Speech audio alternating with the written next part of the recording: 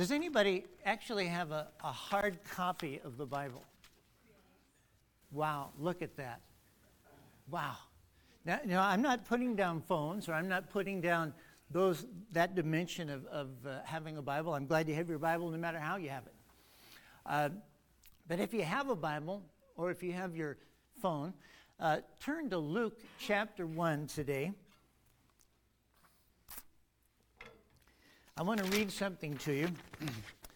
3 friends from the local congregation were asked, when you're in your casket and your friends and congregation members are mourning over you, what would you like them to say?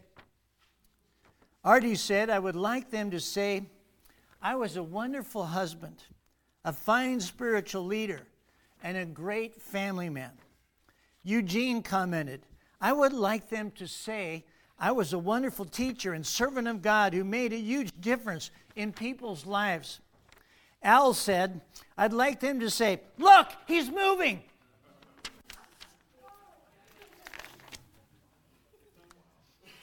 I like that more than you guys.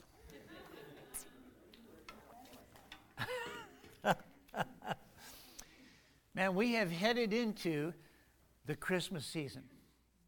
It's a time when we celebrate the birth of Jesus Christ, the incarnation.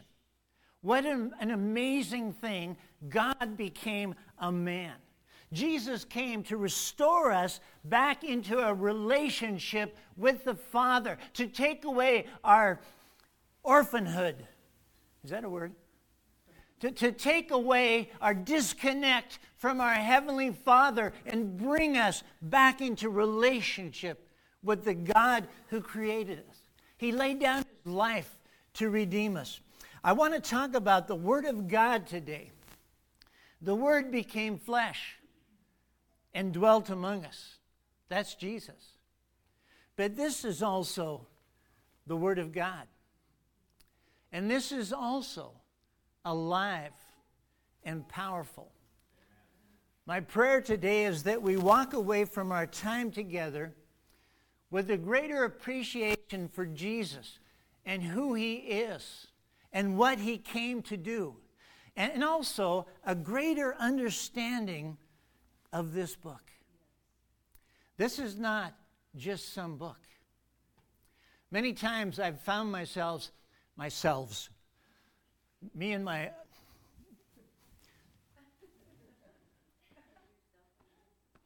What do they call that when you have more than one person? Myself and I. Yeah, well, I was thinking of... multiple personality. Anyway, I found myself in Goodwill in the book section. I guess I'm attracted to books. I like books. And I'll be looking through there, and there's all these books about all these different subjects. But then there'll be a Bible. And I have to be honest with you. It doesn't matter how old it is or how new it is or even what translation it is. Something inside of me just kind of jumps because I recognize that this is a book like no other.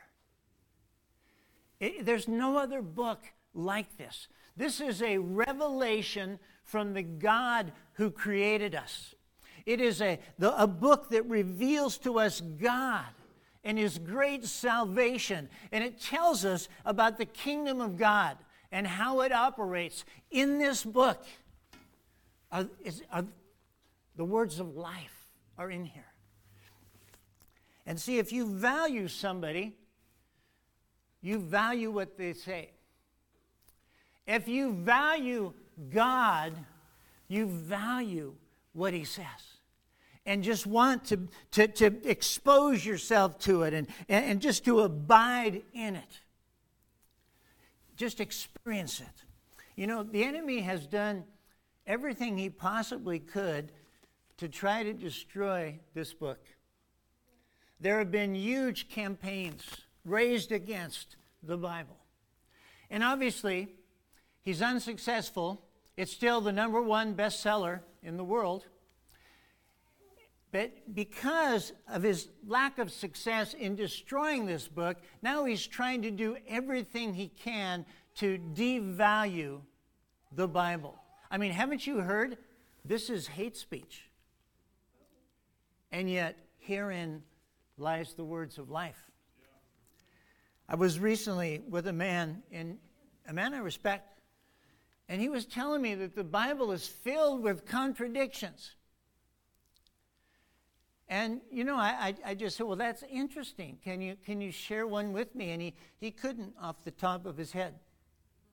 See, somebody just heard somebody else say something about the Bible, and they bought into it. But in truth, herein lies the words of life. I recently saw a post on Facebook where somebody said the Bible has been rewritten over and over again. Depending on what people believed at the time, it was written to adapt to the times. And that is absolutely ridiculous. In fact, I've got a video I want to show you. It's a 3-minute video. And it's somebody that's talking about the integrity of the New Testament. Now, I have to be honest, the video part of this is terrible because it's going to stretch out on the screen, and it's going to look weird. But I want to encourage you, if you have to, just close your eyes and listen to this. Go ahead, James. Can I explain to you what they would have had to do? 3 levels of conspiracy. Level number 1, they would have had to have a manuscript conspiracy. I guess when we're talking about just the New Testament Yeah. itself, there are over 6,000 manuscripts or portions of manuscripts for the New Testament itself. Now, that may not sound like a lot to you, but can I compare it to a couple of things? Julius Caesar's Gallic Wars. That's how we know about Julius Caesar and his conquest. We have around 10 manuscripts. Aristotle's Poetics. We have nearly 5 manuscripts. When it comes to the writings of Herodotus, we have less than 10 manuscripts. When it comes to the writings of Homer, less than 10 of each of his writings. When it comes to the New Testament, we have 6,000 manuscripts or portions of manuscripts for the New Testament. Folks, that's not even close. Well, you don't have the originals. No, we really don't. But guess what? We can get earlier than AD 120 with some of the copies that we have. When it comes to Julius Caesar's Gallic Wars, the earliest thing we can put our hands on was written 900 years after the original. But nobody's tearing down the walls in college because they're reading Caesar. When it comes to Aristotle, the earliest thing we can put our hands on was written 1,400 years after the original. But when it comes to the New Testament, we can put our hands on documents that were written within decades of the originals. So if these overzealous monks wanted to doctor the Bible, what they would have to do is find over 6,000 manuscripts, change all of them, not show their ink work, get them all back where they stole them from, and never tell anybody what they did. That's just level number 1. Here's level number 2. Jesus said, go and make disciples of ta ethne, every people group. Funny thing about people groups, they tend to speak different languages. So within the first few centuries, we have the Bible translated into Syriac, Coptic, and Latin. So now these overzealous monks have to find 6,000 Greek manuscripts, change those, doctor them up, don't show your ink work, get them back. Go find all the Syriac, Coptic, and Latin translations of those Greek manuscripts, change those to match the lies that you told in another language, and get those back where you stole them from. And that's just level number 2. Now you got level number 3. The early church fathers had this terrible habit of writing commentary on the New Testament. So much so that Bruce Metzger argues, if all we had of the New Testament was the quotations and citations by the early church fathers, we could reproduce over 95% of the New Testament just from their writings. So now these overzealous monks have to find 6,000 manuscripts and portions of manuscripts, steal them, change them, don't show your ink work, get it back without anybody finding out. They got to find Syriac, Coptic, and Latin translations, change those to match the lies that they told in the 6,000 manuscripts, get those back where they stole them from, and then find all of the writings of all of the early church fathers, change those to match the lies that they told 2 layers ago, get those put back, never tell anybody what they did, and never ever get caught. Help you if you believe that.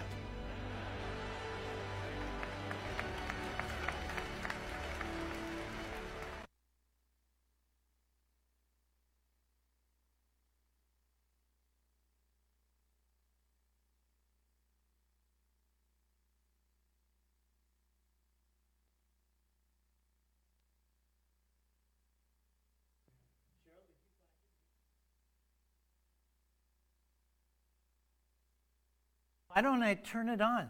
Hey, next time you're going to do a video like that, it'd be really good if you'd send it to me. Okay, sure.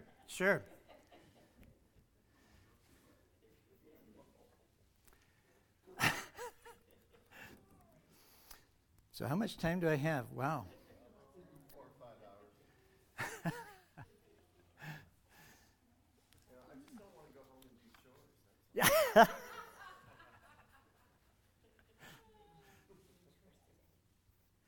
Please don't let school out, because I might have to do homework. I want to talk about something today concerning the Word of God that I know I didn't really understand most of my Christian life. In Luke chapter 1 is the story of Gabriel appearing to Mary. When Mary's aunt Elizabeth was pregnant about 6 months with John the Baptist, the angel Gabriel was sent by God to the city of Nazareth in Galilee. Now we know that Mary was a virgin. We know that she was engaged to a man named Joseph. And this angel Gabriel said to Mary in this encounter, he said, "Rejoice, highly favored one, the Lord is with you. Blessed are you among women."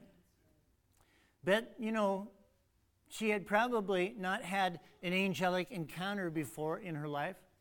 It took her back. In fact, she was troubled by it. Then Gabriel said to her, "Do not be afraid, Mary, for you have found favor with God. And behold, you will conceive in your womb and bring forth a son, and shall call his name Jesus. He will be great and will be called the Son of the Highest, and the Lord God will give him the throne of his father David." But Mary didn't fully understand how this could be. But see, that's okay not to understand everything God says to you. We don't have to be able to wrap our mind around it. But Mary said to the angel, "How can this be, since I've never been with a man?" Now, I don't know about you, but I think that's a valid and legitimate question. Gabriel said to her, "The Holy Spirit will come upon you, and the power of the Highest will overshadow you. Therefore, also that Holy One who is to be born will be called the Son of God." Now, I'm certain after that second explanation that she didn't fully grasp it, everything that was happening, but that's okay. Then Gabriel said, "Elizabeth, your relative, has also conceived a son in her old age. This is now the 6th month for her who was called barren." And then he said this well-known phrase, "For with God nothing will be impossible. Porque nada hay imposible para Dios." Reina Valera, 1960. For with God nothing will be impossible. Now, this is the key verse this morning, okay? This is what we're going to focus on. One of the fundamental parts of the gospel is the realization that God requires the impossible from us on purpose. He commands me to do things that are impossible for me to do. He says, "Heal the sick, raise the dead." Well, I can't do that of myself. He commands me to do the impossible so that in receiving His word, He enables me to do what He has required me to do. Receiving the word, the enablement is in the word. The empowering is in the word. The law requires, but grace enables. Grace empowers. There is a grace-enabling power that comes with His word. When we receive His word, it's like we receive a seed into the soil of our heart, and if watered in the presence of God, in the Holy Spirit, that seed will germinate and begin to bring forth something that before was not even possible, but all of a sudden, because of God's intervention, what was impossible becomes possible. Now, this story that we are reading in Luke 1 is an example of that. When Gabriel appeared to Mary, and he told her she was going to bear the Christ child, this is one of the things that Gabriel said to her. For with God, nothing will be impossible. How many have ever heard that verse before? I was going to say, if you haven't been to church. You know, this is one of the first verses that I memorized as a young Christian. For with God, nothing will be impossible. It's a verse that is quoted often in Christian circles. But as I often do, and you may do this too, but when I'm meditating on a verse of Scripture, I like to look at it in the Greek, just to see if there's an insight or a thought that might come out of that. And I discovered a problem with this translation. In the Greek, there is the word rhema in it. The word rhema is translated everywhere else in the New Testament as the word word. Faith comes by hearing, and hearing by the rhema of God. The word rhema is translated word. It means the spoken, the freshly spoken word of God, but the word is not in most translations of this verse. For with God, nothing will be impossible. Where is the word in this verse? ¿Dónde está la palabra en este versículo? For nothing will be impossible with God, or for with God, nothing will be impossible. That's how it's usually translated. So I'm thinking about this, and I'm thinking, well, I'm going to start looking at my Spanish Bibles. And maybe it's in the Spanish version. And so the Reina Valera says, porque nada hay imposible para Dios. ¿Dónde está la palabra? Porque para Dios no hay nada imposible. Porque ninguna cosa será imposible para Dios. I'm trying to give you a rest, Cheryl. Nada es imposible para Dios. ¿Dónde está la palabra en este versículo? In English, Luke 1:37, for with God nothing will be impossible. Why isn't the word in the translation? The word nothing is the key to understanding this verse. It's actually two words. Just like no thing is actually two words, we make it into one. But in the verse, no is a Greek word that means no. And the word that's translated thing is the Greek word rhema. This changes everything. A more exact translation would be no word from God will be impossible. Nothing that God says is impossible. The minute God says it, it becomes possible. Because there is something released into God's word when He speaks it. The most accurate translation of this verse from the Greek is the American Standard Version. It reads like this: for no word from God shall be void of power. Porque ninguna palabra de Dios estará desprovista de poder. Mary had just received a word from God that she didn't know how it was going to happen. She's wondering how it could come to pass. It's impossible. I've never known a man. Gabriel said, the Holy Spirit will come upon you and overshadow you, and the Holy One will be born in you, will be the Son of God. Then he said, no word from God will be impossible. No rhema from God is impossible. Ninguna palabra de Dios será imposible.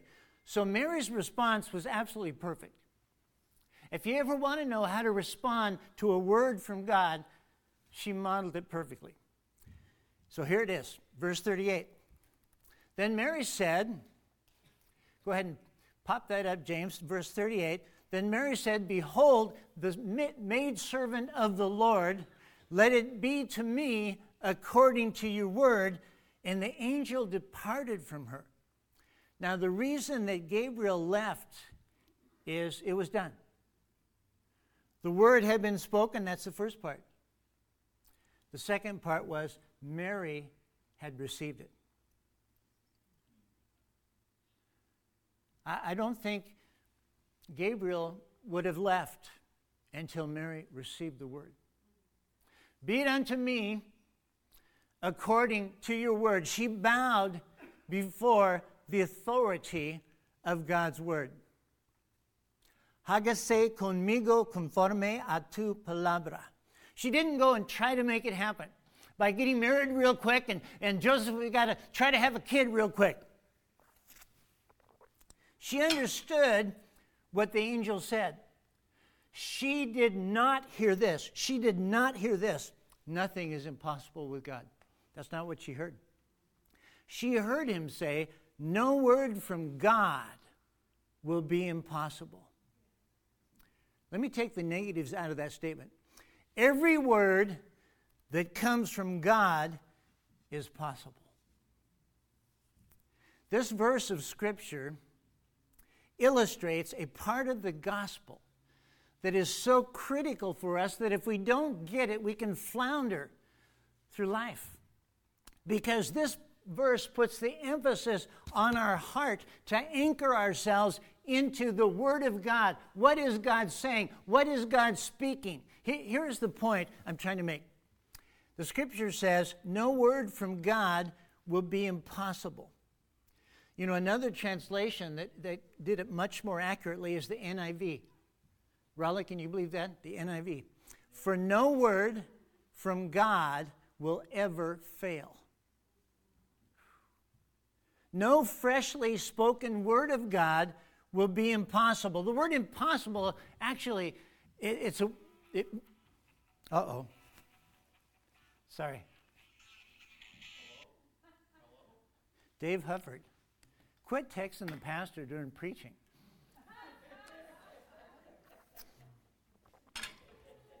He's probably sending me a translation of the verse. Yeah, the Amplified even says no word from God. So does the Passion.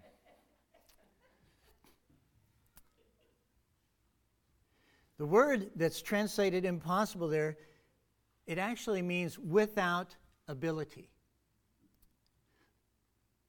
Ninguna palabra de Dios está sin habilidad.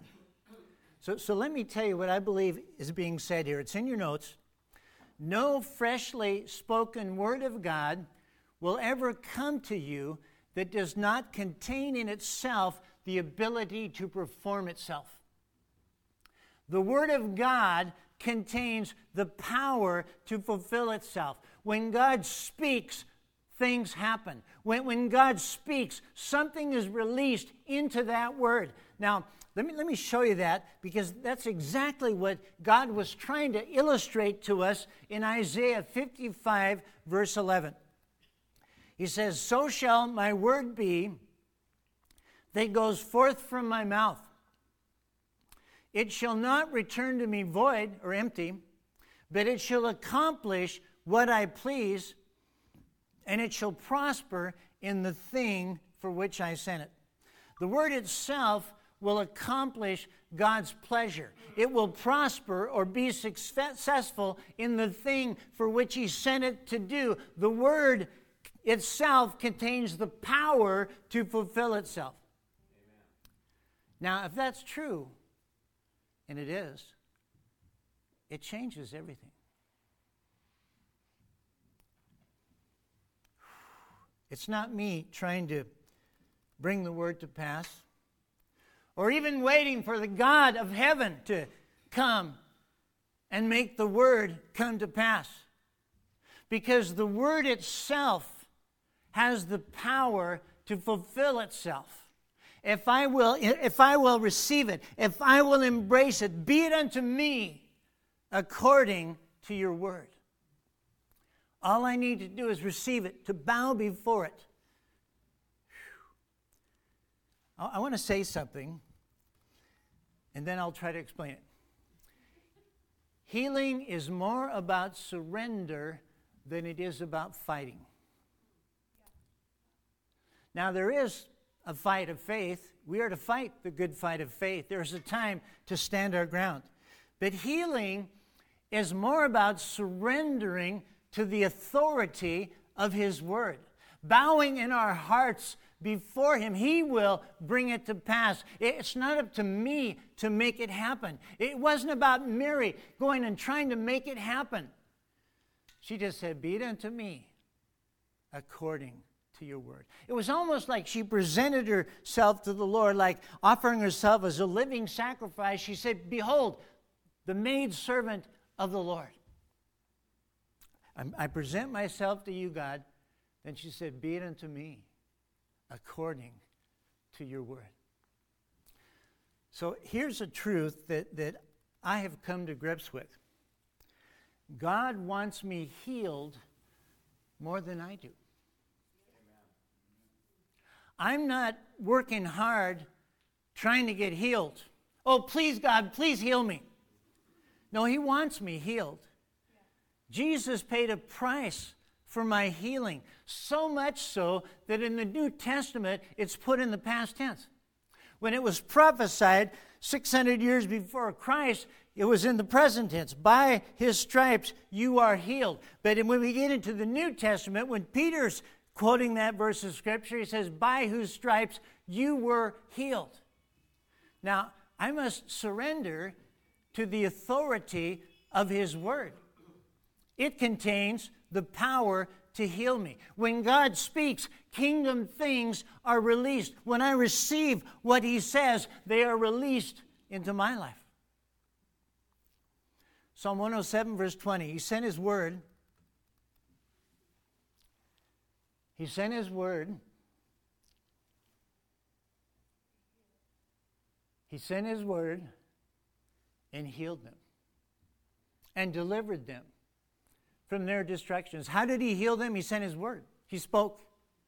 No word from God is without the power to fulfill itself. Are you getting this? Isaiah 55. We read verse 11. I want to go back a little bit farther. Now, I know that we've talked about this passage many, many times through the years. But this passage is so revelatory. God is stating some realities, some things that I want to understand. I want to understand how the kingdom of God operates. How many here want to understand how the kingdom works? 3 of you. I'm just going to release the rest of you. No. Versículo 8, verse 8. For my thoughts are not your thoughts, nor are your ways my ways, says the Lord. For as the heavens are higher than the earth, so are my ways higher than your ways, and my thoughts higher than your thoughts. So God is saying, you don't think like I think. My thoughts are way higher than your thoughts. Your ways are not like my ways. My ways are way higher than your ways. Now, thank God, He doesn't stop there and say, so too bad. I'm way up here, you're way down there. No, He tells us what the answer is. He tells us how to have His thoughts and how to know His ways. Verse 10, for as the rain comes down and the snow from heaven, and do not return there, but water the earth and make it bring forth and bud, that it may give seed to the sower and bread to the eater, so shall my word be that goes forth from my mouth. it shall not return to me void, but it shall accomplish what I please, and it shall prosper in the thing for which I sent it. So in a nutshell, he is saying, you don't think like I do. You don't know my ways, but here's my word. So that you can know my thoughts and you can know my ways. Here's my word so that you can begin to think my thoughts and you can begin to walk in my ways. My thoughts are higher than your thoughts. So here's my word. Come up here and think with me. Think like I do. Here's my word so you can know and walk in my ways. But he says it this way. I love this. For as the rain and the snow come down from heaven and water the earth, they come down and they cause the earth to bud and to bring forth. So shall my word be that goes out of my mouth. As you receive it, like the earth receives the rain and the snow, as you embrace it with your heart, it will cause you to bud and to bring forth. It will bring fruitfulness to your life as you think my thoughts and begin to walk in my ways.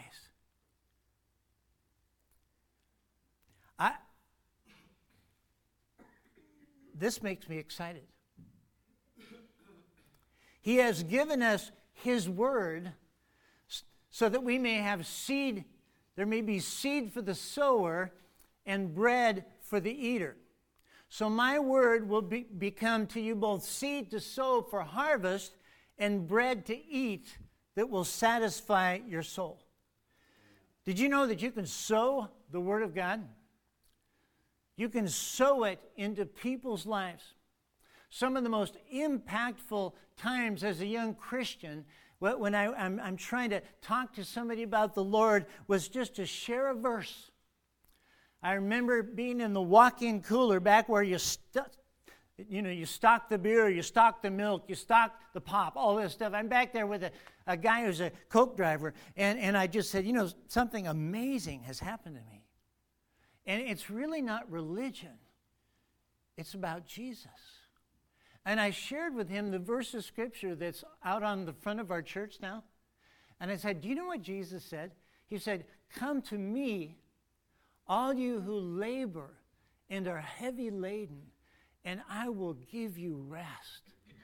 Have you ever felt like, Sandy, have you ever felt like you're just laboring through life and you're weighed down with all this stuff? Then this invitation is for you to just come to Him. And He will give you rest. And I found that just sowing a scripture into people's lives. I was working in the grocery store in the Eastgate Cleaners, and I was facing shelves with a box plow. Do you know what facing shelves means? It means pulling everything forward so it looks full, looks good, everything's easy to grab. And we're just going along there, and I shared a scripture with him. I can't remember which scripture it was. I shared a scripture with him. Do you know what happened? He went home, read his Bible, and got saved, and came back to work. Because there's something about the seed of God's word. You can sow it in your children. You can sow it in your grandchildren. But this is interesting. You can also sow it into your own heart. Your own heart.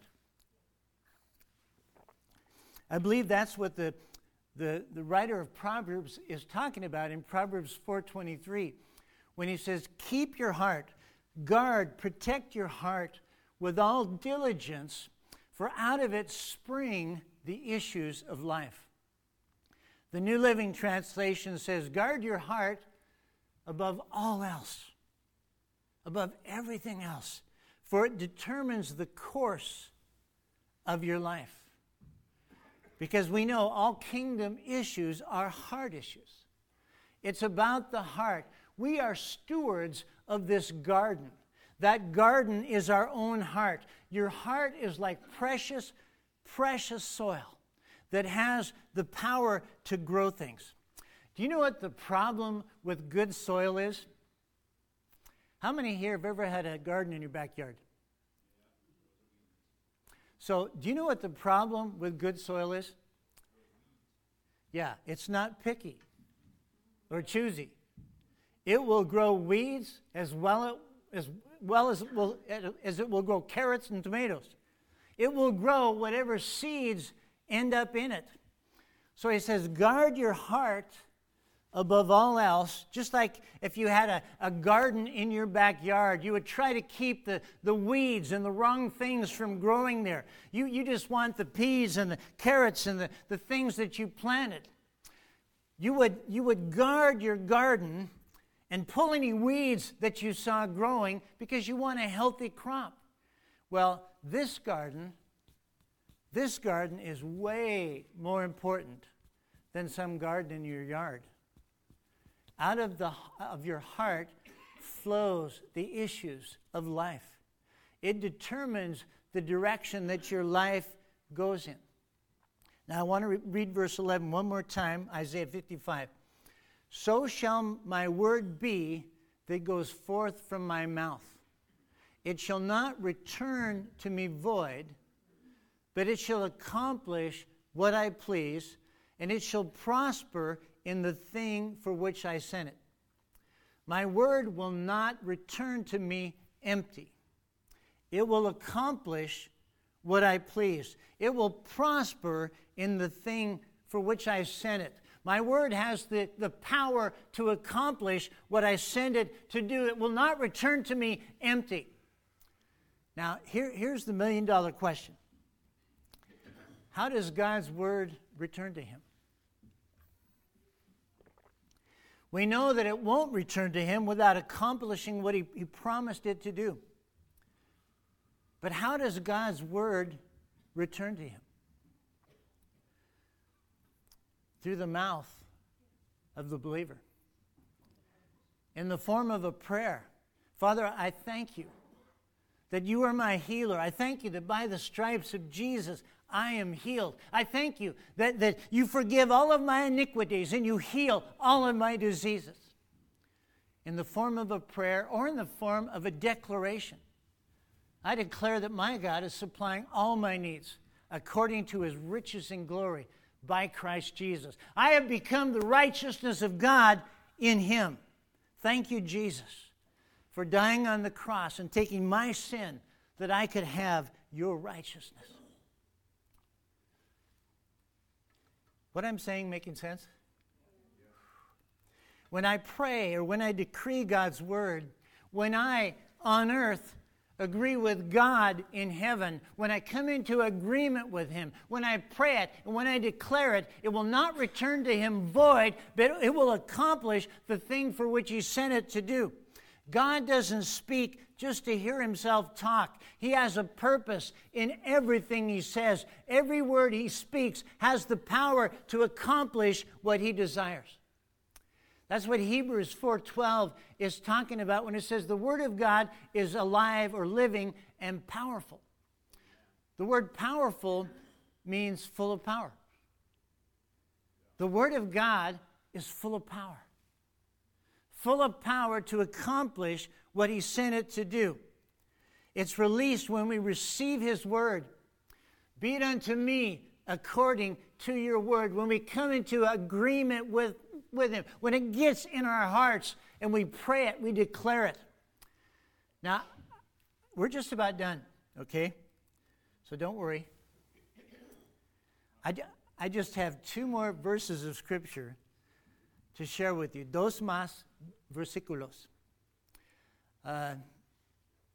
Juan, capítulo 8. Juan, chapter 8. Jesus defines what a true disciple looks like. But also, he tells us what the fruit of abiding in his word does. Verse 31, then Jesus said to those Jews who believed him. He's talking to the Jewish people that had began to embrace him as their Messiah. Now that you believe in me, here's what's next. He says, if you abide in my word, You are my disciples indeed. This is what becoming my disciple looks like. If you abide in my word, you are my disciple indeed. See, it has to do with a relationship with his word. It's about having an intimate relationship with the word of God. And out of that intimacy, things begin to be birthed in our lives. If you abide in my word, the word abide, of course, it's a verb. It means to stay in a given place or state or relation. But it even carries the thought of to stay in a place of expectancy. If you stay in my word, if you will remain in my word, if you will continue in my word, the byproduct or the fruit of that is this. And this is so powerful. Verse 32. And you shall know the truth, and the truth shall make you free. You know, that's a verse that's quoted all the time in so many different situations, some having nothing to do with God at all. And yet Jesus, the context of saying you will know the truth, the context of that is abiding in his word. Yeah, Jesus is my Lord, and what he says is important. And so I spend time in it. I'm getting it in my heart. I'm getting it in my life. I'm living according to what he says, what he's declared. And as I have that kind of a relationship with him and his word, all of a sudden, there's a liberating force that breaks into my life that sets me free from the lies of the enemy, that sets me free from the tyranny of an enemy. That intimacy with truth becomes this liberating force in my life. And amazingly, what happens is I begin to step into my true identity as a child of God, as a son, as a daughter of God. I step into who I am, because the lies of the enemy are gradually being broken off of my life, and I begin to step into who he has called me to be. Amen. Worship team, please come. Jesus said, the truth shall make you free. The word free here means to liberate, but this word carries this meaning with it also. To go from the place of a slave into the place of a son. In other words, what this truth will do in your life. Could we do that third song? Mm-hmm. You're going to stop living like a slave. Why? Because you're going to stop thinking like a slave. And you're going to start living like a son of God. And you're going to start thinking like a son of God. And you begin to step into who you are, who God created you to be. You're being transformed into the image of Jesus Christ. He is transforming you. Could we stand?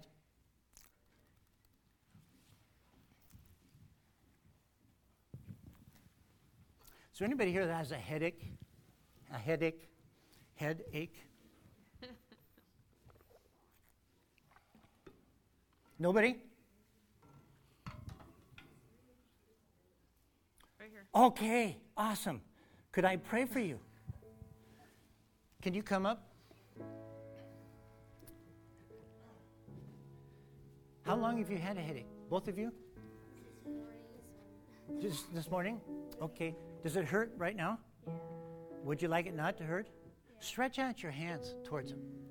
Father, we just thank you for your healing power in Jesus' name.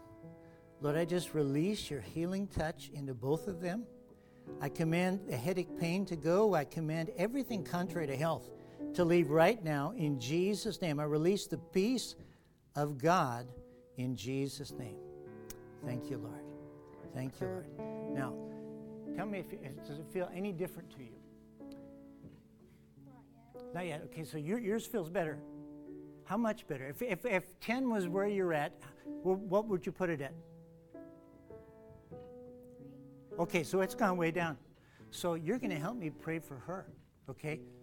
Father, we thank you for your healing touch. Lord, I just command all tension. Father, I command anything that she's carrying, that she doesn't have to carry it. Lord, I pray for the grace to roll it off of her and onto you, to fall back in your arms, Jesus, and to just rest in you. Command all tension, all pain to go right now. In Jesus' name, we thank you. Thank you for your healing touch, God. In Jesus' name. Okay, now there's no wrong answer. Tell me how that feels. It definitely feels better. It definitely feels better. Okay, if it was a 10 before, where's it at now? 5. Okay, one more time, okay? Father, I just thank you for your healing touch in Jesus' name. Command all pain to go in the name of Jesus. Thank you, Father. In Jesus' name, amen. Now, I want you to do something for me. You're going to be part of the healing team. And I want you to go in the room where Cheryl is translating into Spanish. Do you know who Cheryl is? Would you just go in and pray for her body to be healed? Just pray for pain to go? I send you in Jesus' name. Thank you. Thank you, God. Thank you, Lord. Father, we just acknowledge your presence. We just acknowledge your goodness.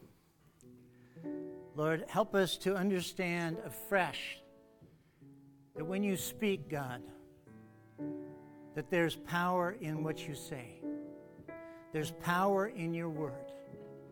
Lord, we just want to cooperate with you. Holy Spirit, we just want to understand how to do kingdom things more effectively, Lord.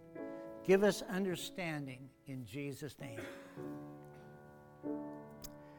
Now, I'm going to invite you to pray with me. But I feel like I want to take a minute for this. If there's anybody here and you don't know Jesus, you don't know the one who said, "Come to me, all you who labor and are heavy laden, I will give you rest." I want to give you an opportunity to meet him. It's a simple thing. It's realizing that, yeah, we're all sinners. We've all fallen short of the glory of God. The only way we can stand before God is because of Jesus and him dying in our place, paying the price for our sin. So if that's you, would you pray this prayer with me? Heavenly Father, I want to know you. Please forgive me. Come into my life. Take charge of my life. Jesus, I embrace you as my Savior and as my leader. Come and enable me to live for the Father. Holy Spirit, come into my life. Fill me afresh with you in Jesus' name. And now I want to invite all of you to finish praying this with me. Father, you instruct me to guard my heart with all diligence. I pray for a crop failure of all the wrong seeds that I've allowed to be sown in my heart. I receive your word. Be it unto me according to your word.